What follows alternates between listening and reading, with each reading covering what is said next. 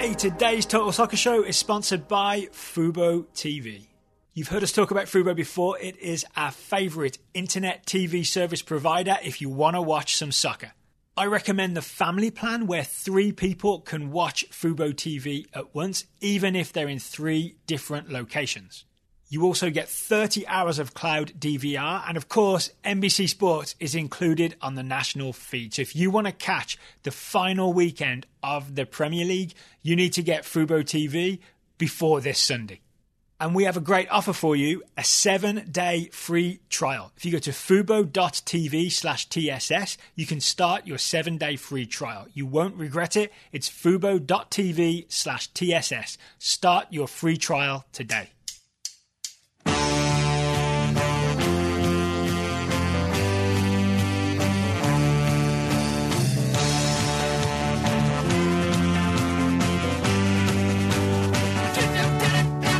Hello and welcome to the Total Soccer Show. My name is Daryl Grove and I'm joined by the man who taught Christian Pulisic how to make an entrance. His name is Taylor Rockwell. Hello.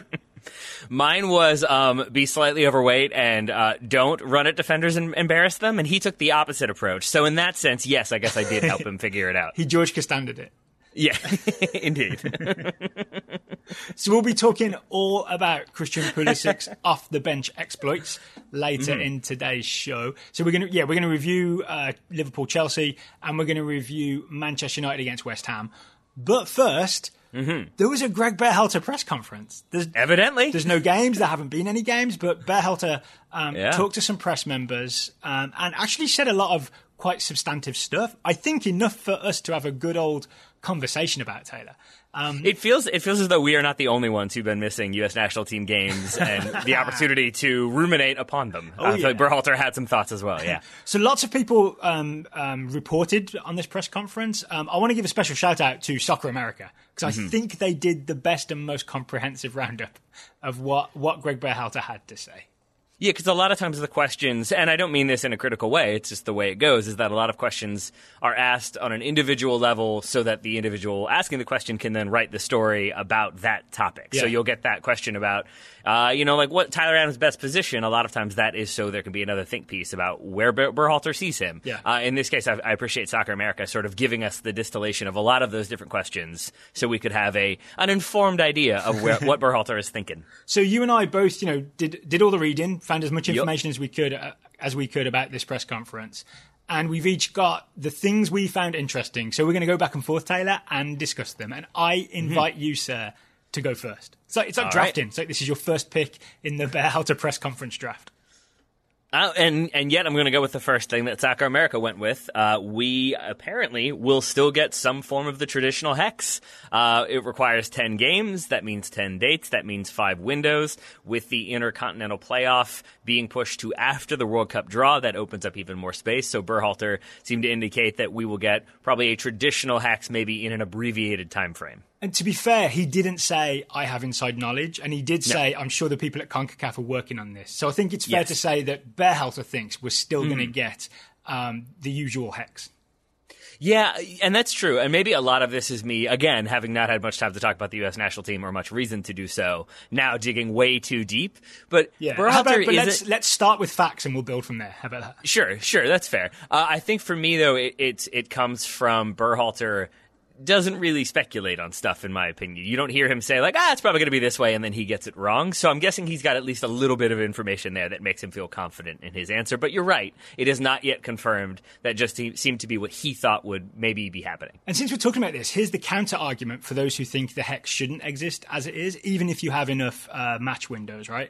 It's that there were certain teams who were trying to get into the hex, and they needed more FIFA rankings points. Right. And because of the cancellation of all the games, they weren't afforded the opportunity to play in those games and try and get those extra points that would have pushed them into the hex, right? So there is an argument for not doing the hex traditionally on that basis. Of course, as US fans, it kind of doesn't affect us because we're I think currently the second best CONCACAF team in the FIFA rankings.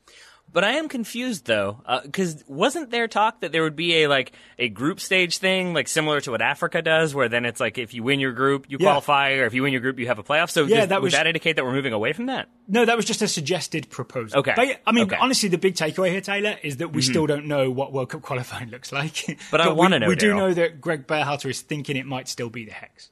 All right. So that's one thing we think we know that maybe possibly is going to be the case. Daryl, what is the thing we definitely know? Here's the thing we definitely know.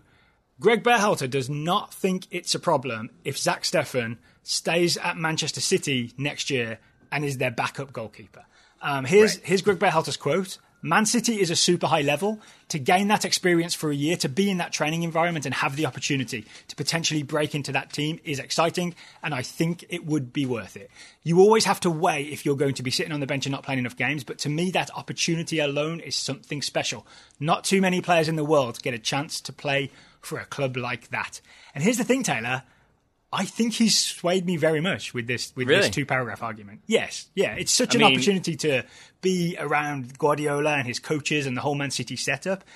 If it's one season, I mean, he does say for a year, it's kind of worth the trade-off of not playing too many games. I promise I'm not asking this in a catty way, but this has more or less been my argument about why I was okay with it. Is it simply that it's Greg Berhalter, the national team coach, saying it, and thus you're less concerned about Steffen not getting those first team chances? I think, to me, it basically ends this debate, at least in the short term, right? It means that when the first squad is selected and when we're thinking about who might be the starting keeper, we're not going to be having that conversation. The conversation won't be all over Twitter about, he hasn't played for a month for Manchester City, maybe he's not the starting keeper anymore. We have it straight from Greg Berhalter's mouth that he thinks it's worth the trade-off, so it's going to be okay. And that's where, I really appreciate Berhalter and the way he answers questions, because to me that is more or less a perfect answer. He says everything you need to say there of explaining why it's okay and correctly describing the situation of they're a top-level team in one of the top leagues in the world, coached by the top manager in the world, in my opinion. Yeah. So it makes sense to kind of go with that. He adds the thing about, you got to take it on a case-by-case basis, or, in certain situations it's not okay. I think he leaves that door open, so it's then not to say, why is it okay for him and not for him? It's this is Man City and that's Fortuna Dusseldorf. It's a big difference. So I really like that answer, and I really like that it means that Zach Steffen can feel kind of comfortable growing at Man City and maybe getting some minutes, but also getting to spend a season with Pep. I'm sure lots of players would jump at that one. And honestly, it means that we and other podcasts and other writers don't have to waste our time having this debate. Right. So we still will. Well, at least we'll have a more informed debate than we otherwise would have, right? So what else? What else did you notice from this, Taylor? That Tyler Adams is staying in midfield and Weston McKennie will be there running with him. Yeah. That seemed to be a big point there, is that the two of them offer so much speed and mobility that he is very excited. Berhalter is excited about the possibility of having the two of them in midfield. He didn't go into detail as to what that pairing would look like necessarily. I think he talked a little bit about a 4-3-3 at some point, but... So to me, he makes very clear in this quote about Tyler Adams, he starts talking about the shape, the defensive shape especially, that the US had against Costa Rica on that February 1st game. And if you go back and watch it, it's very, very different to the 4-4-2 mid-block we'd been playing in. It was a Liverpool-style 4-3-3 defensively, right, where you have three really mobile midfielders, and they're there to sort of eat space and win the ball back. Rather than just kind of sitting there waiting to absorb pressure and block passing lanes like in that 4-4-2. And this makes sense to me. This is a marriage of a certain defensive style with the ideal people to play it in Adams and McKennie and presumably one other. See, that's the thing. I think either I didn't finish or I didn't explain properly, but that was the thing that I think he didn't make clear. Is that with one more midfielder who's more of a number 10, more attacking, or is that with one more midfielder who is more of a number 6? That's the only thing I'm not entirely sure of. Is Tyler Adams being a bit more defensive, or are we still looking at Michael Bradley, Jackson Ewell, or somebody else to do that role? But then you don't have the kind of Christian Pulisic number 10, which maybe Berhalter has wanted in the past. So I think that was a little bit open to interpretation, in my opinion. I mean, to me, I take two things from this. I take that we're going away from having a number 10, especially in the Christian Pulisic mould in central midfield, and we're going with more up and down players like Adams and McKennie, because the key thing is about that defensive pressure, right? He talks specifically, I've got the quote here, midfielders who cover ground, and you can and then the attacking group can be high up and create pressure on the opponent, right? So it's a much more proactive game. I also went back and looked at the starting lineup against Costa Rica, February 1st. It's Jackson Yueill, Brendan Aronson, and Sebastian Lletget. Right, so there's still room for a number 6 in there, but it's worth saying that maybe Jackson Yueill covers a bit more ground than Michael Bradley at this stage. That is true. Although another thing I took away from this is that though youth is very important, veterans are still around and maybe not as important, but very important themselves. The quote there was, when you think about Tim Ream, Michael Bradley, Jozy Altidore, those are great examples of guys that know what it's about. The door is open for these guys when they're playing well, when they're fit, because we know they can make an impact on the international level as well.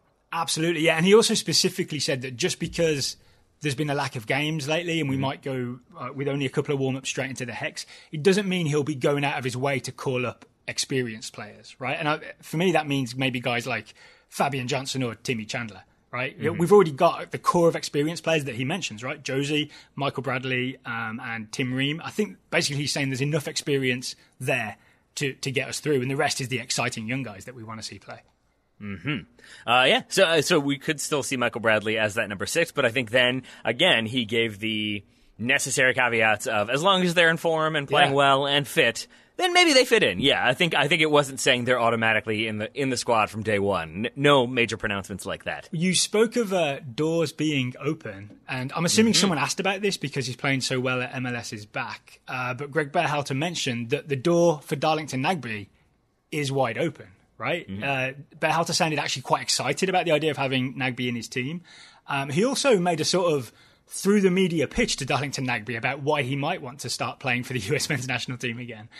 Which makes sense because I think he also said in there he hasn't spoken to him directly. He doesn't have any specific plans. Yeah. But then, despite not having spoken to him, gave a more or less specific plan, I felt like. Yeah, so do you want to hear it? He basically said, one thing he said is, we can push him. Right, and maybe there's elements of his game that we could even take to the next level, which is really, really interesting. And then he thought maybe Nagbe's mindset could be, okay, this is what I really want. My goal is to play in a World Cup. I've won MLS Cups with multiple teams, and I've been an MLS All-Star, and I want to play in a World Cup. I missed out in 2018, and this is something I want to do. So Berhalter's basically trying to, I think, inception the thought into Darlington Nagbe's head. there's a spinning top somewhere. I'm not sure why. I feel like lately I've just been thinking more about what goes on behind the scenes with players, and it never really I just kind of assumed that something had happened, that Nagbe was disillusioned, disenfranchised with U.S. soccer, and then at the same time, just enjoyed raising a family, wanted to be a family man, wanted to focus on MLS. There is that idea of a player. The first one who comes to mind is Christian Roldan, who is he is never going to be your first choice starter. We know he's in there, but he's on that bubble. And if you feel like you're not even getting that level of look, you get your hopes up, you get your expectations up to be in that national team, and then it just keeps not happening. And even when you do get called up, it's to be the third choice central midfielder if the situation necessitates it. That would take a hit, right? It would be difficult, though we want to say, no, to play for your national team, to make any sort of appearance at that level, it is the end-all, be-all. It might not be, and it might just be a continual disappointment. It was a strange realization to have, and I think a smart pitch from Greg Berhalter as to how they could help Darlington Nagbe and why it might be beneficial for him to I guess, go through that open door. But like you said, Darlington has got to want it, right? And Darlington Nagbe has been vocal in the past. He was on the BSI, the podcast, essentially talking about, he values time with his family, right? So an international break is time when instead of going somewhere else and playing soccer, he can spend time with his family. And then he was also very specific about he does not enjoy going down to Central America. And the literal thing he talked about was having to brush your teeth with water from a water bottle. He was kind of I just don't want to do that, right? And I think much like when Landon Donovan went on his trip to Cambodia, I feel like you've got to kind of respect it, right? You can't force anyone to do anything, right? Just because he's a professional soccer player doesn't mean he has to go above and beyond and play for another soccer team beyond the one that's already paying him. Nagbe's been very clear about why he hasn't wanted to do it, but Berhalter's saying, if you change your mind, here's what we can offer you. But I think the other thing is he's not going to go begging Darlington Nagbe to please come back, right? But he is saying the door's open. If you suddenly realise that maybe you don't want to go your whole career without playing in a World Cup when you had the chance, you can walk through that door. Yeah, and maybe you could also go with a semi-pitch of, and you won't have You very likely will not have a bunch of fans in the stands yelling negative things at you when you go on those away trips, so there's always that. Yes, please explain, Tyler. Yeah, I guess Berhalter himself was talking about the possibility of there not being fans, how that was both a positive and a negative. And I really agree, though, I think for different reasons. Obviously, you don't have the sort of hostile, intimidating environment. It maybe makes it a little bit easier. But simultaneously, we have seen plenty of games, specifically friendlies, against CONCACAF opposition where there isn't that atmosphere, there isn't that sort of intensity and vibe, and we have seen the U.S. sort of switch off on those occasions. So the one I will always go to is that horrific friendly in Cuba. That, like, you could just tell nobody wanted to be there. Yeah. And if you don't have that intense atmosphere, you would assume that it would be elevated for World Cup. I know that's what you're going to point out. Yeah, I mean, it's just very different when points are on the line versus a friendly that was played for almost exclusively diplomatic reasons, right? I mean, yes, that is true. I would then say, I would ideally say yes, you get up for that one. But if you don't have those fans there, there is something to be said for having that sort of like, oh, I'm going to show you all. You've got to have that chip on your shoulder. You've got to want to make those fans sad or show them like, you're yelling at me the whole game. I'm going to make you pay for that. And it can be difficult if you don't have the audience and you're expecting an audience. I still would take that over having to play all those games in such hostile settings. But it is a thing I thought about as like the negative drawback to that. I mean, you got to think of like the plastic bags full of yellow liquid, you know what I mean? Yeah. I mean, here's the exact Berhalter quote. If you think about us traditionally going down to Central America and playing in very hostile environments, and that's completely taken away, that could give us an advantage. And just in case anybody isn't following along, we're essentially talking about, as the Premier League and the Bundesliga have been played with no fans, we're talking about World Cup qualifying happening with no fans, right? And that led to you and I, as the confederations currently exist, wondering, is the United States the team that would most benefit from not having to play in packed, angry stadiums? And I think the answer is yes. In terms of World Cup qualifying, like, yeah, sure, Germany going to France, that's always going to be a historic rivalry. Same thing with the Netherlands. But it's not quite that level of hostility, I don't think, for any number of reasons. And there's also, I don't want to get too deep into this, but there's also the fact that some home games, some World Cup qualifier home games, US home fans have at least, I don't know if they were outnumbered, but they were definitely out-vocaled by sort of hyphenated Americans living in that city, right? I remember the Red Bull Arena game against Costa Rica, where we ended up losing in World Cup qualifying. I think that was an example of something that maybe to the US's advantage. If that stadium had just been empty, we would have been better off. Absolutely, because, continue with the analogy. If you have the rivalry between Germany and the Netherlands, if Germany go to the Netherlands, they're going to have, an angry crowd. But when they go home, they're going to have that very positive crowd. Yeah. And I think, to your point, the United States, at best, is having a mostly positive, mostly in favor of them crowd. Sometimes it is decidedly not, it's not guaranteed, a dominant crowd. No. Guaranteed. And then it is always guaranteed that the opposition crowd on the road will be quite hostile. So I think, when you look at that trade-off, I think U.S. fans should probably be okay with it. So we convinced with Berhalter's reasoning here? Mm-hmm. Yeah. I think so. One extra thing he said as part of talking about that issue is that it also maybe he has to look at how the lack of crowd affects certain players. He said what players get easily motivated, what players don't need external motivation to perform. These are all things to consider.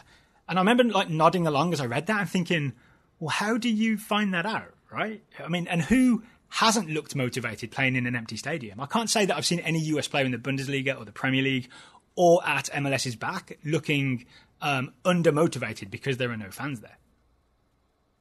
Yeah, I mean, that would be you, though, and I think that's you taking it as a, well, they all look like they want to be there. I'm sure behind the scenes, if you have a player who is grumbling the whole time about having to go play this game and why are we doing this, that's not quite the level of commitment you're looking for. I mean, you could extend that to what we were just talking about with Darlington Nagbe, that if you know it's a player who isn't 100% focused on making that squad, and yes, I'm on the outside looking in, but I might one day be looking outside. If that's not your sort of mentality, then that might be the player he doesn't want. Yeah, that's fair. And honestly, I don't see Darlington Nagbe going away to Honduras in the middle of a pandemic.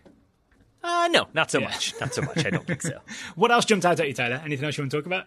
Yeah, a couple things. I said one very quickly, but I wanted to go back to it for a moment. Yeah. The Intercontinental Playoff happening after the World Cup draw. I just thought that was a small thing, but pretty interesting. That seemed to be a thing that he was saying was going to be the case. And so that means that if the United States finish in that spot, which is unlikely, let's hope they don't, but that would be a slightly terrifying thing to then know what you're playing for and what you could stand to lose. But that will be happening after the draw, according to Berhalter's comments. Oh, because you'll have seen like which group you would have gone into and everything. Yeah. So it'll just feel that much more like, oh, we even knew, like we saw the table setting, we saw all the food on the table, and then we were ushered to the door as the other party got to sit down and eat. What a horrifying thought. Exactly. Here's another thing that jumped out to me. It seemed pretty clear that Berhalter is still deciding exactly what to do at left back. Yes. Right? Yeah, except that maybe, based on the quotes that I've seen at least, one of those decisions is not to look at Anthony Robinson. Yeah, I think that might be like an accidental, like by the process of elimination, this looks bad. Because, so basically, to give you the full context, listener, this is all about Berhalter was basically, one thing is whether to decide whether to have an attacking left back to like complement Christian Pulisic on the left wing, or a more defensive left back to stay home and give Pulisic the cover, right? That's a thing that keeps me up at night, every night in Orlando. And then he also said that it would be all a lot easier if he just had a natural left-footed attacking left back. Right, because he has Serginho Dest on his right foot playing left back. He has Tim Ream with his left foot, but as a more defensive left back. And he never mentions Anthony Robinson. Right, he mentions Sam Vines, Chris Gloucester, who's never played a professional minute, and Chase Gasper. And he doesn't mention Anthony Robinson, in this little cohort. But apparently, separately, when talking about players who've done well in Europe since the restart of soccer, since the pandemic, he does mention Anthony Robinson there. So I'm guessing it's just an oversight to not mention him as part of the attacking left-back options, unless I'm missing something. My brain tends to just organize stuff into lists, and I almost feel like there's a list of guaranteed to be in consideration, playing well enough to be in consideration, and playing well enough. And I feel like Anthony Robinson is in that third group. He then didn't specifically list him, I feel like is maybe where he is in the estimations now. That could well change, especially if he gets a move and continues to play well, then maybe we see him more. But I will read something into the fact that he was like, yeah, he's playing well. Here are the left-back options that I've been thinking about. I mean, that's a gross oversimplification, but I do think maybe there's a little bit there. And here's his quote about playing the right-footed Serginho Dest at left-back. Quote, "You can set it up in a way that can work, but all those issues would be solved if you had a really attacking left-footed left-back." Yeah. Well, and that does suggest that Anthony Robinson does not exist, right? The last part of that quote. Yes, it does. It is also, again, it's Berhalter being clever and that he keeps his options open. He says something interesting. He says something informative about how it can work. But he also makes it clear that, yeah, we would have to kind of set it up that way so that then when he does that, it will make sense. I thought the answer there was, again, telling and not telling at the same time, which usually means it's a good answer from a coach's standpoint. Hey, this is Future Daryl jumping in with a quick clarification. There's also reporting by Paul Tenorio of The Athletic, who was also on that call.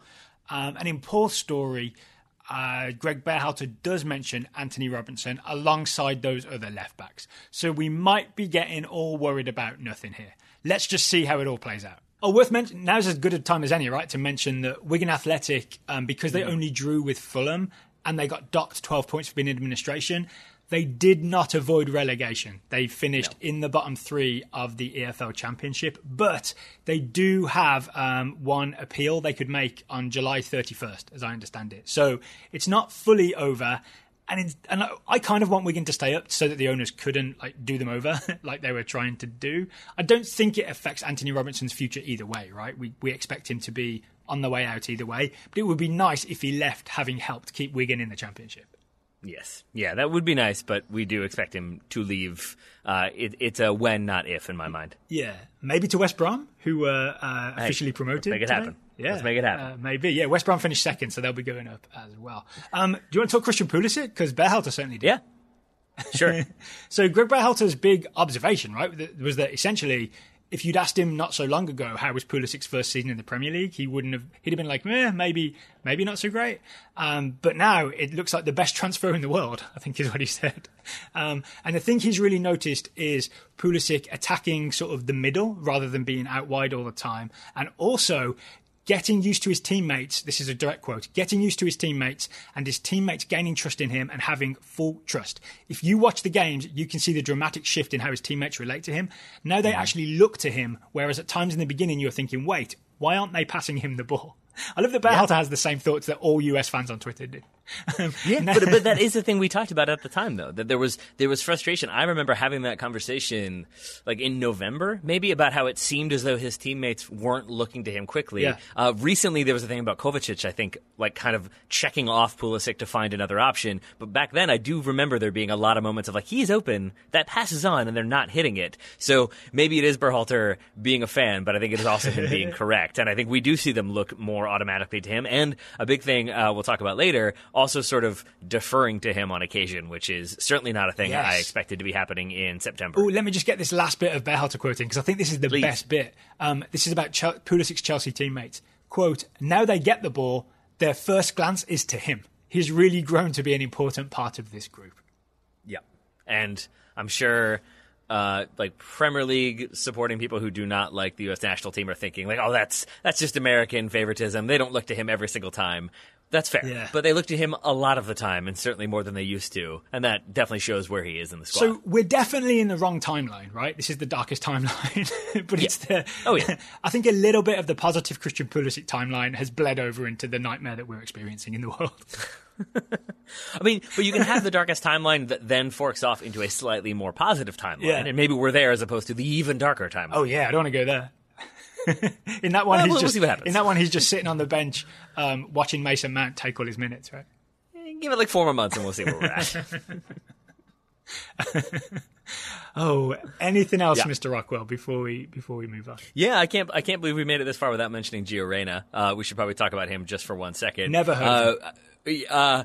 Berhalter certainly has. Berhalter talked a lot about Gio Reyna specifically, but again, I think we sort of can't read anything too clearly into it aside from he's very good. He's played his way into that team. Dortmund used him in a lot of different positions, so he's given us something to think about. Yeah, he also talked about Dortmund challenging Reyna and thinking of ways that we can challenge him with the national team. And to me, that seems like they're going to ask a lot of him, despite him never having played before. You know what I mean? Like, to me, the challenge would be get your first international cap. Maybe Gio Reyna and Greg Berhalter are just more ambitious than I am. It is a strange of all the quotes that I could sort of be like, okay, I can see what he means here, and I wonder if that means that. This was the one where I was still like, how do we put him in difficult environments to help him grow as a player? Like, hexagonal qualifying, trying to make it into a senior national team. Like those seem like pretty big challenges. So all I was left with was maybe he's talking about literally where do we put him in this team to get the best out of him, to sort of demand that he raise his game as opposed to just kind of going through the motions. Even then, that feels like an overinterpretation, and maybe this was just Berhalter talking about a player who did really, really well, but maybe isn't even front and center of his mind right now because he's not playing, and there's many other teams that are. So he was going to be called up for the March friendlies, right? And didn't Berhalter specifically, I don't have the quote, but he specifically referenced one of the challenges Dortmund laid down for Reyna was to play him in a 3-man central midfield as opposed to out wide. Yeah. So that could be where he goes, although then that does seem like we're moving back to the number 10, since that's sort of what he was doing with Dortmund. We shall see. It all gets confusing, right? It does, exactly. It does. Final thing. He was really. I found this really interesting. His quote on Josh Sargent was basically, "I put this on the club. They're not giving him any chances. They need to sort of create opportunities for him. They need to get the ball forward more with through passes or crosses into the penalty box." It's basically like a big critique of Werder Bremen being terrible at attacking football. Which honestly, really having watched them, it's not wrong. No, it's not. But it's also really important. And this is where I think he's being smart with how he speaks in the media, that he's not saying like, yeah, he had a pretty disappointing season. Some of that is on the club. Some of that is on the player. We hope it's better next time around. I think he very clearly was coming out and saying, like, if you want to criticize Josh Sargent for not scoring goals, you can, but that's not his fault. Yeah. He is still very, I think he gave the resounding statement that was necessary if you were a young striker who didn't have a very good season. You are maybe already aware that things aren't great. You don't need to then hear your national team manager say, like, yeah, we kind of need more from him in that team. Yeah. So I thought this was another very good answer from Berhalter. I guess, if you take a step back and look at all this, it's nice to get Berhalter's opinion on all kinds of things, but it's essentially all positive stuff about US men's national team players. So part of the exercise might be just a morale raiser all round, and a little wink at Darlington Nagby, like to see if he's interested. Yeah. Yeah. Send a drink over to Darlington's table. A wink and a nudge for the elbow. Huh? Huh? Huh? Come on. A round of drinks for his whole family. Anything else from Berhalter's press conference before we move on to talk Premier League? Just to say that since it was the source that I think we both used most heavily, I'll put a link to the Soccer America newsletter, if I can, in today's show notes. If it's not in the show notes, it's because I couldn't link to it. But I'm going to try. I'm going to try, Taylor. And not that you forgot, for sure. Not that I forgot. No, I never forget links. I never forget links. You never do. Never. You are good about your link retention memories. Yeah. 90% of the time I get it right. Every time. All right, before we move on to talk some Premier League, today's show is sponsored by Artifact. Artifact, who make personal podcasts for you to share with your friends and family and everybody else. Never heard of them, Daryl. What do they do? I just told you they make personal podcasts to share with your friends and family. If you that's not good enough. Who do they do they employ anybody we know? One of the co-founders is named George Qureshi, which is weird because that's also the guy who used to be the editor of Howler magazine and the editor of the soccer section of The Athletic. Never heard of that either.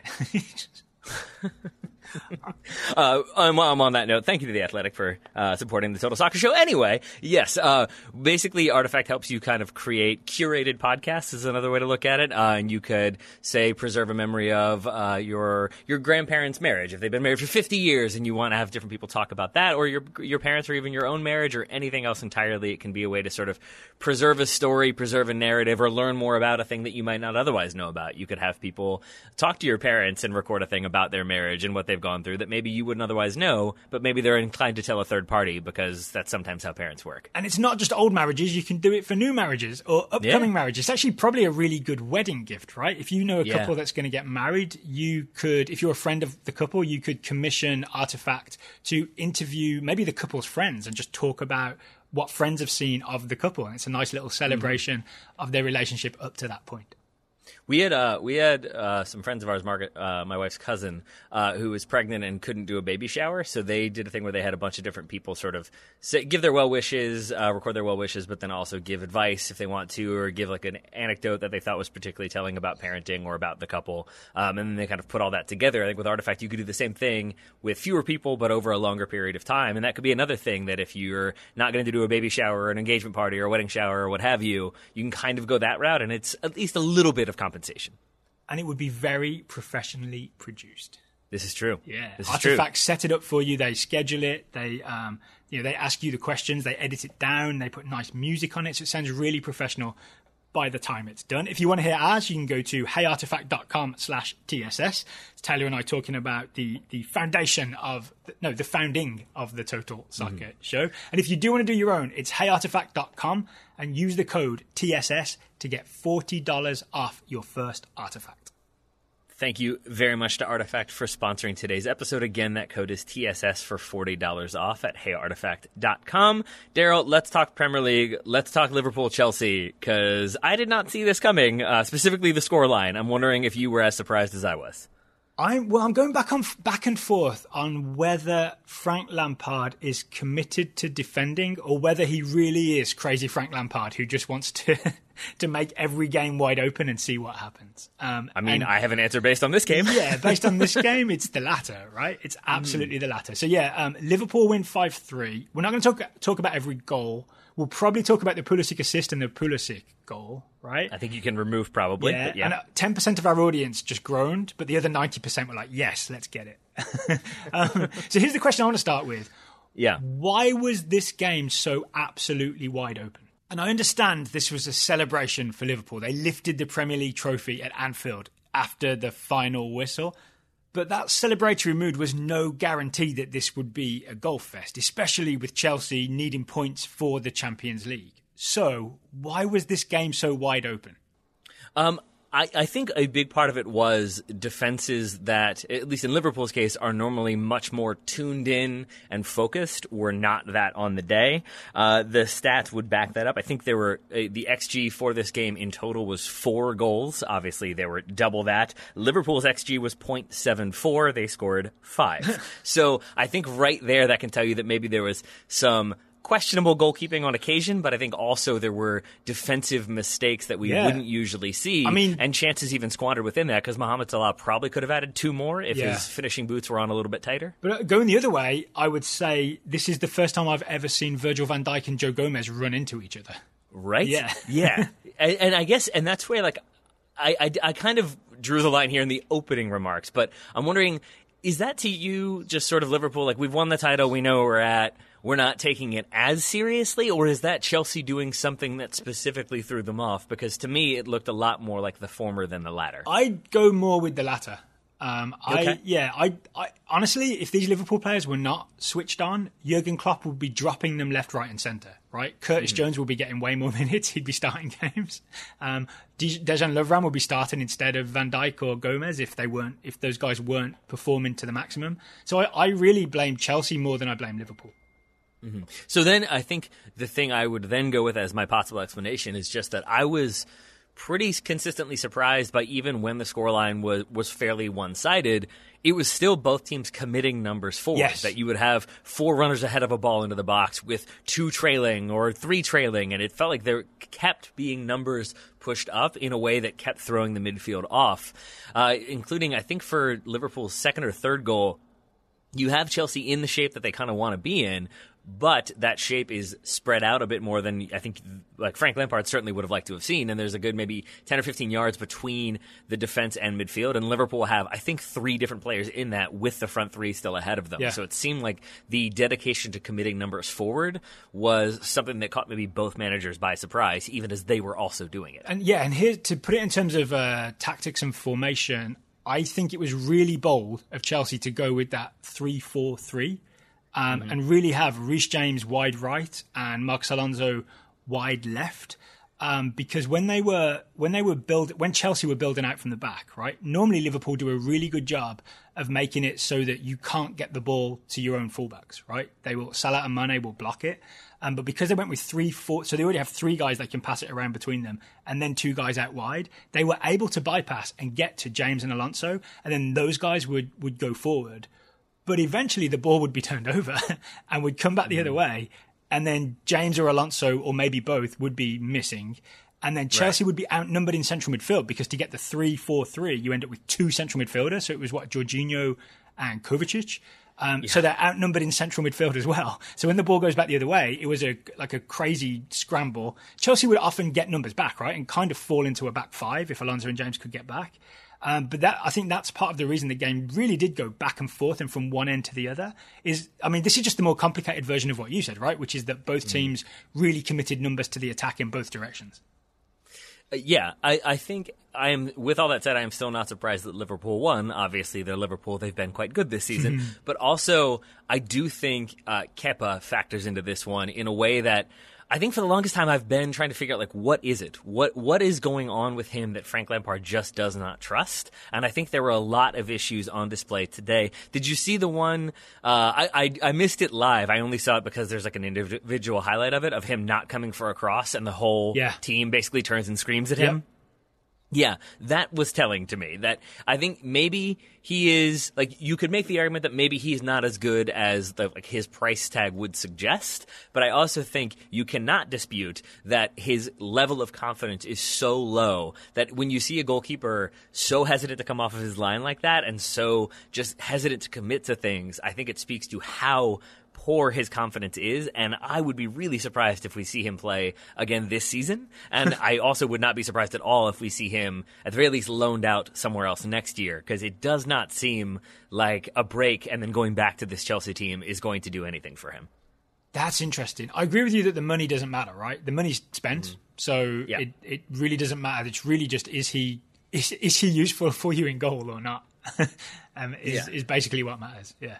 Yeah, because even on the Trent Alexander-Arnold free kick, which I watched many, many different times trying to figure out, like, does Kepa get this wrong? It seems like he is lined up too far to his right, but then I think he is trying to adjust for the closeness of the where the location is going to be for the free kick, combined with how good Alexander-Arnold is at sort of getting dip but getting power behind it. He also has Liverpool players in front of him, but I still am left thinking, yeah, maybe a step or two over to the left and he's in a better spot. And I think, again, that's the type of thing that probably Frank Lampard is looking at and thinking, I just don't have the confidence that maybe he's in the right spot, maybe he's not. But for me personally, Daryl, it just feels like I don't have the faith that nobody else could have said that that's an unsavable shot. I keep going back to, but maybe he could have gotten it, maybe he could have done better there. And that's certainly not what I think Chelsea fans would like to be worrying about anymore. Can we talk Trent Alexander-Arnold for a second? Let's do it. This free kick and then his cross for the Firmino goal,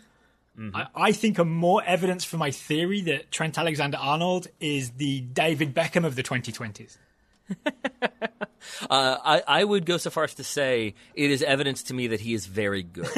And I don't know if you've thought about that yet, Daryl. I know you might disagree, but it's where I am. But you with me, like the especially the cross for obviously a bendy free kick is very Beckhamish, right? The way that ball went sort of up and down over the edge of the wall and into the corner. But what really looked Beckhamy to me about the cross to Firmino is that Alexander-Arnold does it from deep. Right, he's got that Beckham skill. If he doesn't have to get to the end line, he doesn't have to get far down the sideline. He can be reasonably deep and still have enough of an angle and enough bend on it to evade the defense, but then land on top of his striker's head.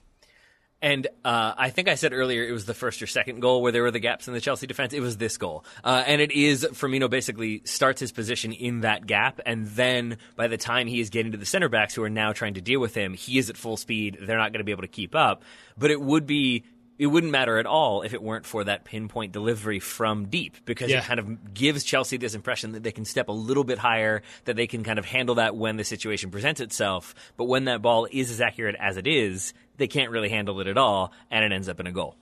All right, and we're not going to talk every goal, but maybe let's talk the first goal, the Naby Keita 23rd minute goal, because I think you... Oh, you mean Jurgen Klopp's thesis statement? Yeah, you texted me this is the thesis statement for gegenpressing, which I 100% agree with.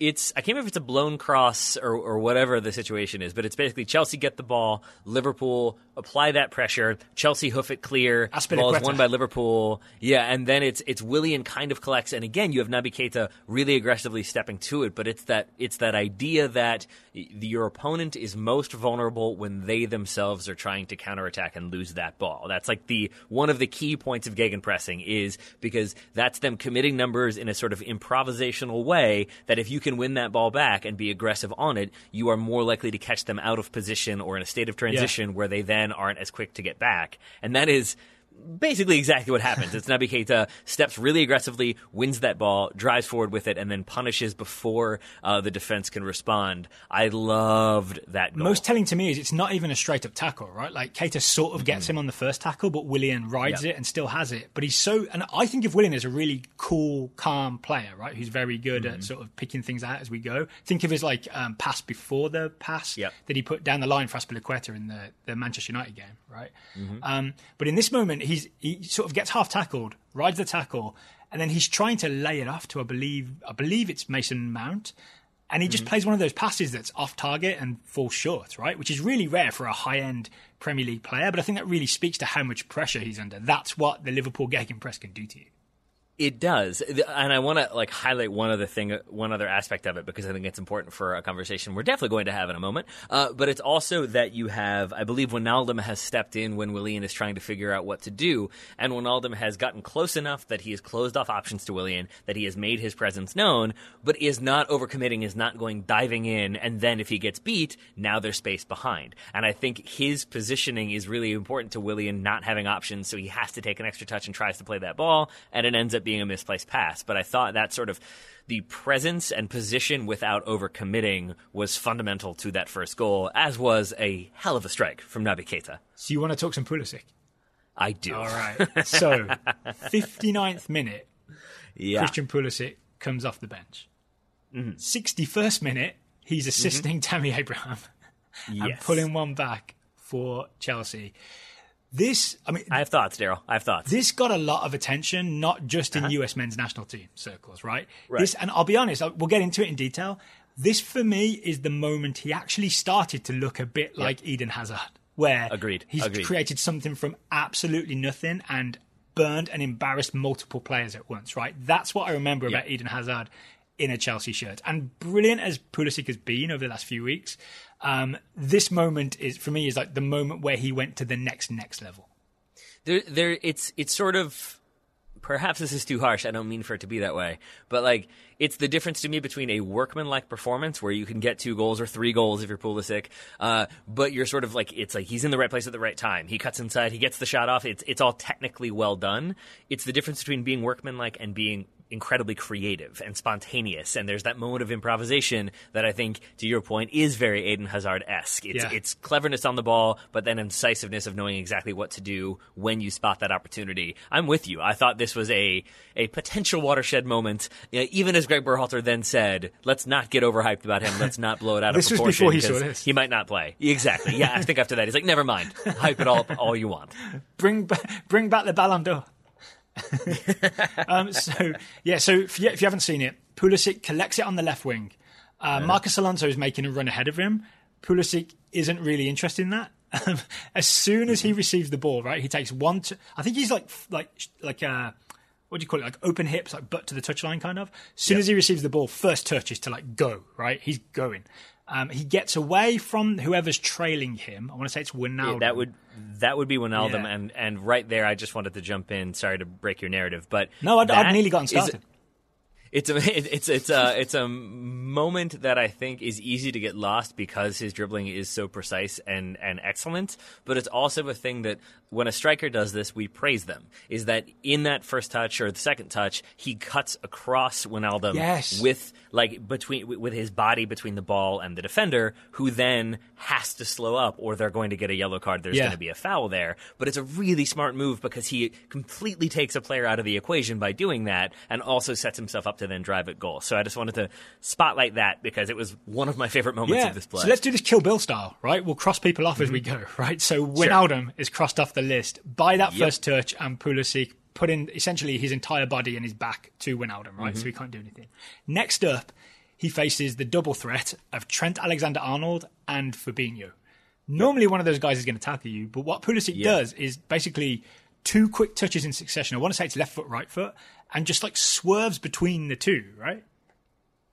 He does. And this is, in as much as I said the first Liverpool goal was a sort of like the thesis statement on gegenpressing, this was almost the what not to do in gegenpressing. Because we know Jurgen Klopp wants his team hunting in packs, but he does not want them overcommitting. It's a thing that we've seen teams do with Lionel Messi, that if you have 3 people try to defend him, but all of them are 70% going in, then no one is going in 100%. And it's the diffusion of responsibility. And I think neither player here wants to be the one who's making a full effort or feels like they're in a position to do so. Yeah. But they have the other one there. So I think they both feel a little bit strength in numbers, but that's almost when you're more vulnerable. And because of that, they're both sort of not committing, but committing at the same time. Pulisic is 100% committing, and I think spots that little gap and exploits it and gets right into it. The way he does it is he takes 1 touch, say, away from Trent Alexander-Arnold. So TAA thinks, all right, Fabinho's dealing with this. But then very quickly, the next touch goes back the other direction away from Fabinho. And then it's too late, right? Because it's almost like there was a very narrow gap that he navigated where no one fully took responsibility for him.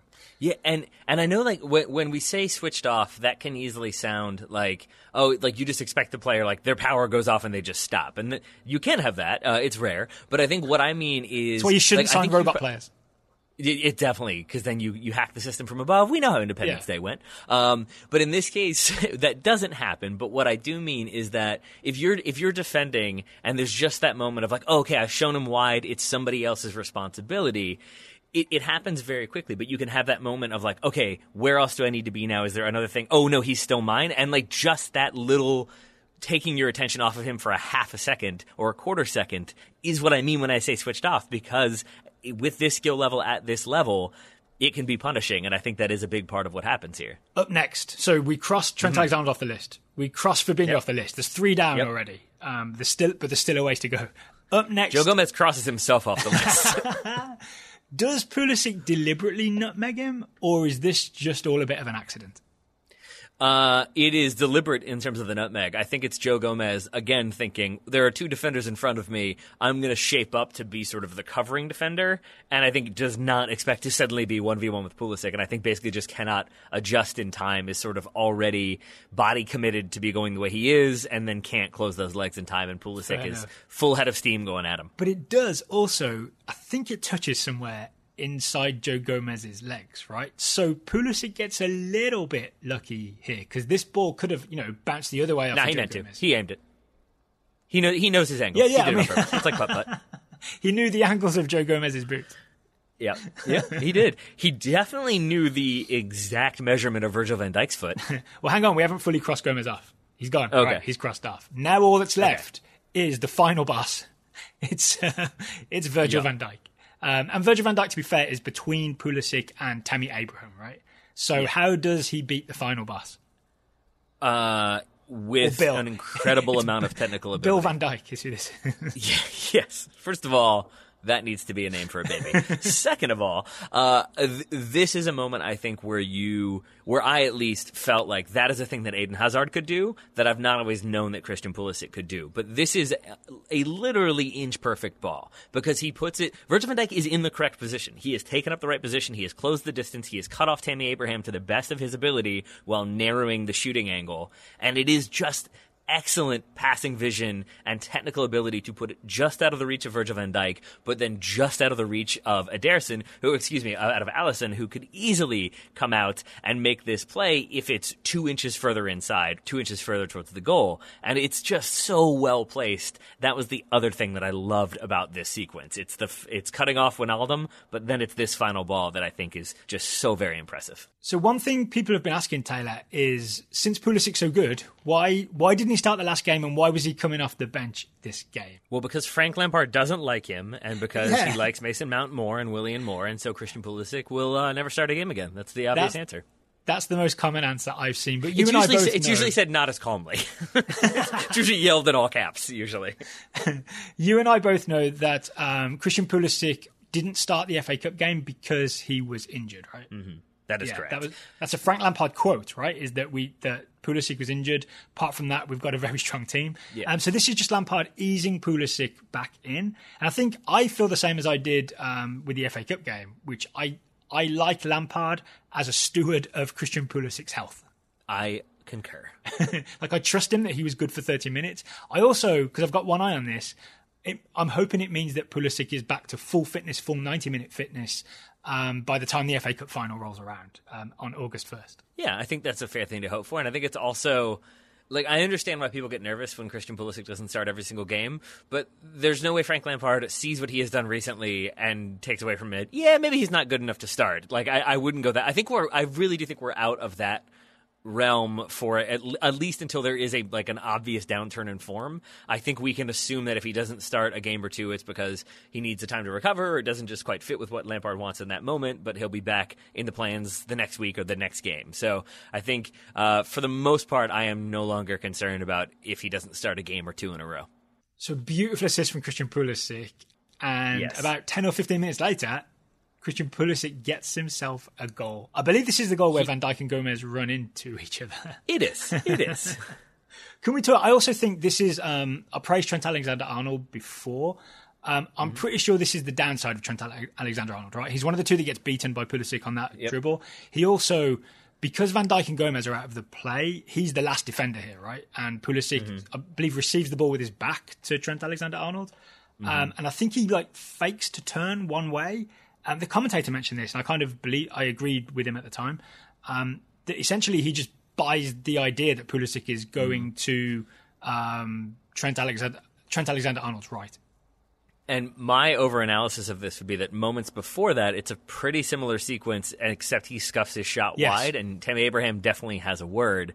And the only other thing I thought in that moment was that Tammy Abraham is in a very good shooting position here, and I did wonder if maybe Trent Alexander-Arnold was like, haha, he's going to pass this time, and just tries to cheat a little bit. That's probably too much, but I did think that it was interesting that Pulisic doesn't drop it that time. He again turns and gets that shot off, and I'm going to say rifles it. Maybe not quite Mason Greenwood's it, but he definitely hits it pretty hard. He certainly does. So Pulisic finishes with a goal and assist, but a 5-3 loser because Chelsea played this one wide open. Here's what this does for the table. Chelsea are still in the Champions League spots, but they are not as comfortable as they once were, right? They're in fourth place with 63 points, level with Man United, who are in third place with 63 points, and just a point ahead of Leicester City in fifth. So Christian Pulisic may not be playing Champions League football next season. We have to see how the final day of the season goes. I have faith he will be, but I have one more point I would like to make about his performance on the day, if you don't mind. For the first moment that we talked about with his assist, not the first goal, obviously, but the assist to Tammy Abraham. Abraham does a good job of sort of staying open, staying in a position to pounce on that shot, but also staying onside. And it's very close, but he does it really, really well. And I did find myself thinking that, like, for those who continue to wonder why Gyasi Zardes is part of the national team, like, that's a Gyasi Zardes goal of staying onside, being mobile, being in the right position, and scoring a tap in. Like, that is what I think Greg Berhalter wants from Gyasi Zardes. And it just stood out to me that, like, yeah, if you've got Pulisic doing that, and you've got a person there who can open space, run into it, be aware of where they are, and hopefully capitalize, I think it explains a lot of why Gyasi Zardes is still in those conversations. One more point in favour of Gyasi Zardes, because I know people won't be agreeing with us when we praise him, right? Yes, they will not. I understand there are occasional loose touches. I understand there are occasional missed chances. I'll bet you've never seen a Gyasi Zardes game where you don't remember him playing, right? Because there are some strikers who just kind of stand up top and disappear, and then you're sort of like, oh, that guy was there. Gyasi Zardes, even though there's like bad stuff that you remember, it's because he's constantly moving, constantly looking for space, constantly looking to exploit space, constantly looking for opportunities, constantly looking to connect. He is energetic, hardworking, and smart about where he runs, right? So that's why everybody values playing alongside Gyasi Zardes, and why coaches like Berhalter value Gyasi Zardes. And while we give people an opportunity to scream into their headphones, should we conclude talking about this game and instead talk about today's sponsor? Today's show is sponsored by HelloFresh, where you can get fresh, pre-measured ingredients and mouth-watering seasonal recipes delivered right to your door. Seasonable is not a word, is it? It isn't, but I like it. I like the approach you're going with. I also really enjoy HelloFresh, and I specifically enjoy the pre-measured ingredients that you mentioned there, because it can be really stressful with meal planning, grocery store trips, to kind of know exactly what you need for exactly the right recipe. I also tend to be a person who's like, well, we're both going to want an extra ear of corn, so maybe we need some extra, but then you never end up actually eating it, and suddenly you have an entire refrigerator full of Tupperware containers, some of which are more moldy than the other. With HelloFresh, you will not have that, because it's pre-measured ingredients. They are the exact amount you'll need. Maybe you'll have 2 things of Tupperware for like leftover or something like that. But that's it, Daryl. You can just use those and rinse them out and you're good to go. So it'll stop Taylor over shopping. Pretty much, which is an important thing. It definitely is an important thing right now, which also means that I'm probably using less, wasting less, which means using a slightly smaller carbon footprint, and then HelloFresh's carbon footprint is 25% lower than store-bought grocery-made meals. So again, we're helping out there as well. Oh, it says on the copy here the source is the University of Michigan, which that's where my wife went. So it must be a pretty good school, because she seems go Wolverines, woo! Excuse me, go Wolverines, rawr! Rawr, indeed, that's their famous chant. Rawr. Yeah, of course, we all know it well. The HelloFresh setup is also nice and flexible, right? So you can change your delivery days, you can change the sort of size of the package you're getting. It makes it really easy to feed the whole family with larger box sizes and more servings for more savings. So if you would like to experience those more servings and those more savings, I'm trying to make a portmanteau of my own, I think, you can go to HelloFresh.com/80TSS. That's HelloFresh.com/80TSS. Use the code 80TSS to get a total of $80 off, Daryl, not TSS dollars off, $80 off, including free shipping on your first box. Additional restrictions apply. Please visit HelloFresh.com for more details. And that's HelloFresh.com/80TSS and use the code 80TSS, 80TSS, to get that $80 off and free shipping on your first box. Thank you to HelloFresh for sponsoring today's show. One more game to discuss, a game that maybe we thought might lead the way, but instead has gone to the back end of the table. Daryl, let's talk about that game. So it's Manchester United hosted West Ham. It finished 1-1. Actually kind of a decent result for both teams, but I'm pretty sure Man United would have expected to beat West Ham, right? Not least because Ole Gunnar Solskjaer went with more or less the full lineup, right? So Luke Shaw's injured, so Brendan Williams played left back. I'm going to assume Aaron Wan-Bissaka had a slight injury or was rested, so Timothy Fosu-Mensah played right back. Everyone else is first choice, right? It's the Pogba Matic midfield, it's Greenwood, Bruno Fernandes, Marcus Rashford, and it's Anthony Martial up top. Mm-hmm. And yet, it's only 1-1. And yet it's only 1-1. And for a good long period of time, it was 1-0 in favor of West Ham. Manchester United pull one back, courtesy of Mason Greenwood in the second half. Do you want to talk about why this game was the way it was, or do you just want to go straight to that penalty? I want to talk about how West Ham made it so hard for Manchester United. Sure.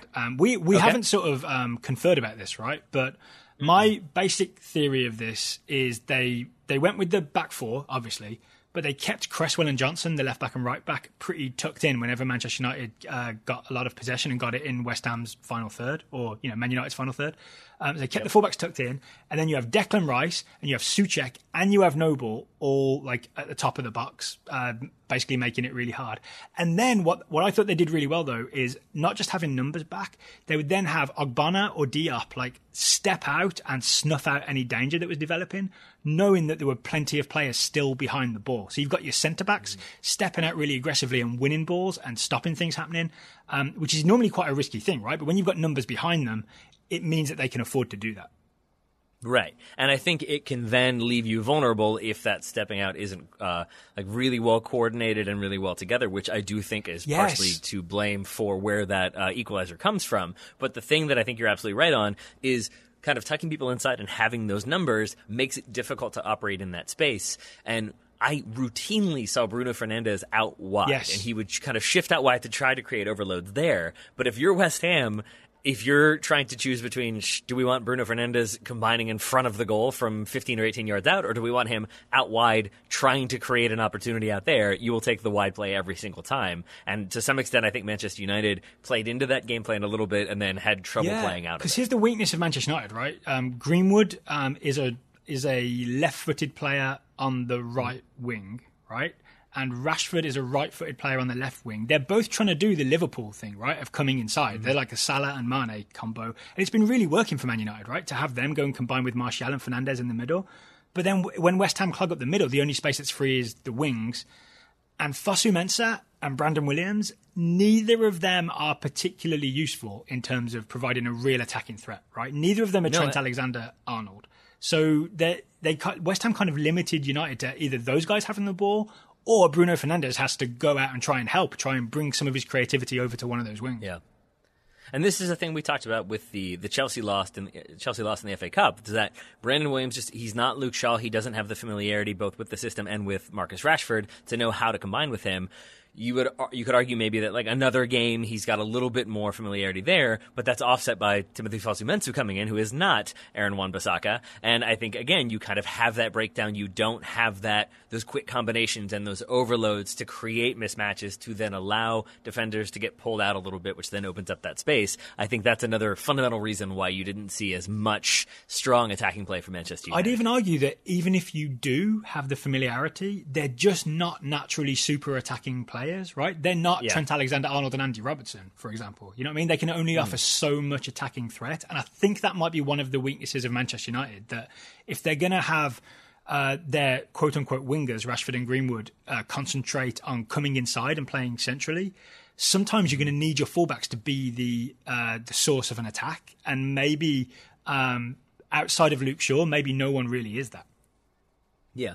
And I think then that gives you that conundrum, especially if you're Ole Gunnar Solskjaer, of we don't quite have it, but we also can't afford to sit everybody for the final game of the season that we definitely want to win. So my guess is that his initial intention was to obviously rest Aaron Wan-Bissaka and then maybe get some people off sooner rather than later, and then he doesn't have that luxury. So I'm guessing he is not going to be too thrilled with the way this game went, even if they did end up picking up a point. Should we talk about the quick goals then? Or should we quickly talk about the goals?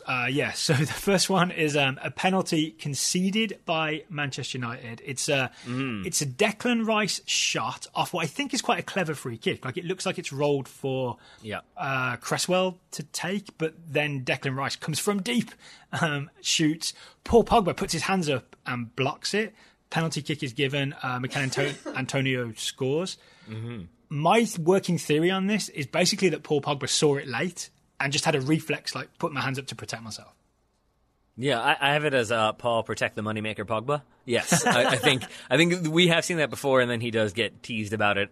He did apologize to the team for that reaction. I loved the Reddit joke that maybe that was Paul Pogba not being confident in David De Gea's ability from distance, so he just kind of threw his hands up in the air to handle it himself. Are you with me, though, that this wasn't like he had a long time to think about this and made a bad decision? No. It was just suddenly there's a ball right next to your face, and what do, right? Yeah. Even as a professional footballer, sometimes your reflex is, don't hit me in the face. Right. But I think it also then explains why it's not a red card, because I did see some making that argument that it's a shot on the frame, that it's a handball in the box, so it's not a legitimate attempt to play the ball. I didn't know Graham Souness was working today. But I'm sure he was, and I'm sure he was seething somewhere if he wasn't. But yeah, here I think it's because you could make the argument that there's no way of knowing if David De Gea was going to save that or not, but more to the point is that it's not as though Paul Pogba knew that shot was going in and put a hand to it. It was a reflexive reaction, though it's a handball, though it needed, I think, 72 replays for them to confirm that it was indeed a handball.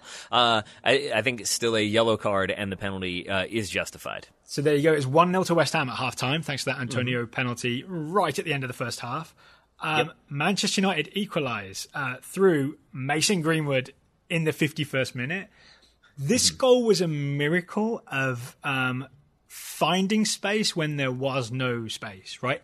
Did you find it hard to know what was happening? Yes, I had to watch several Me times. too. But I think the best way, listeners, think about it as everything we said earlier about the way West Ham were defending with all those numbers at the top of the box, and like always having someone who was quite aggressive about stepping to the ball. They were like proactive and numerically strong and really good at, or mostly good at, sort of holding an offside line. Most of those things were still in effect. But this is the one time when the combination of Man United's front three and Bruno Fernandes finally had enough movement and quick touches and quick ideas to get this West Ham defence confused.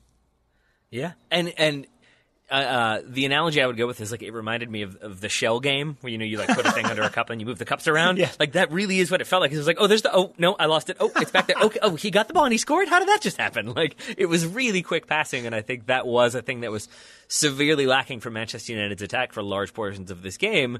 Maybe all of the portions except for this one moment, but that quick 1 and 2 touch, and that is maybe what I'm talking about a little bit when I talk about the kind of familiarity and fluidity to know I can do this, I can do that, he's going to be there, I'll play that there, and then I'll get it back. I think there was a lot of the current relationship between Martial and Greenwood was very much on display in this goal. Greenwood has 4 possessions in this goal. That is a lot. 4 possessions. He is so heavily involved in this goal. It's absolutely ridiculous. I think he initially dribbles and then lays it off.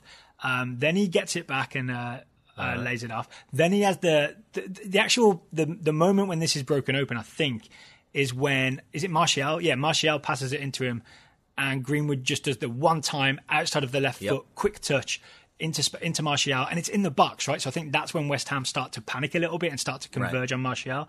And Greenwood really smartly takes that opportunity to just peel away from the crowd, right? It's like walking away from a crowd, and then Martial can play him in. Yeah, and then it's not about yeah, exactly. Yeah. Just sneaks away. Except there's nothing.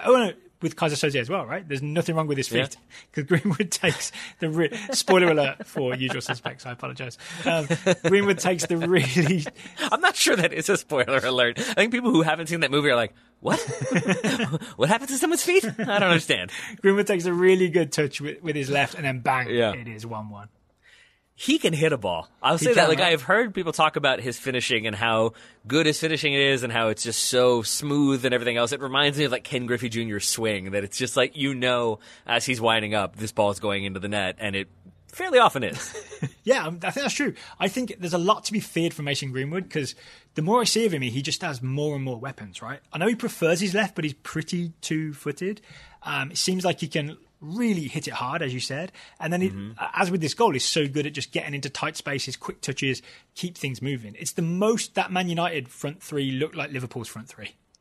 The weirdest comment I heard about it, I would agree with that. The weirdest comment I heard about it came from Ole Gunnar Solskjaer, who I'm guessing was tongue-in-cheek, sort of joking, but he said, like, there are days when you can tell he's got enough rest and is up for it, and there are days you can tell that he stayed up too late playing PlayStation. Today was like one of the rest days, I think he said. So no Fortnite last night.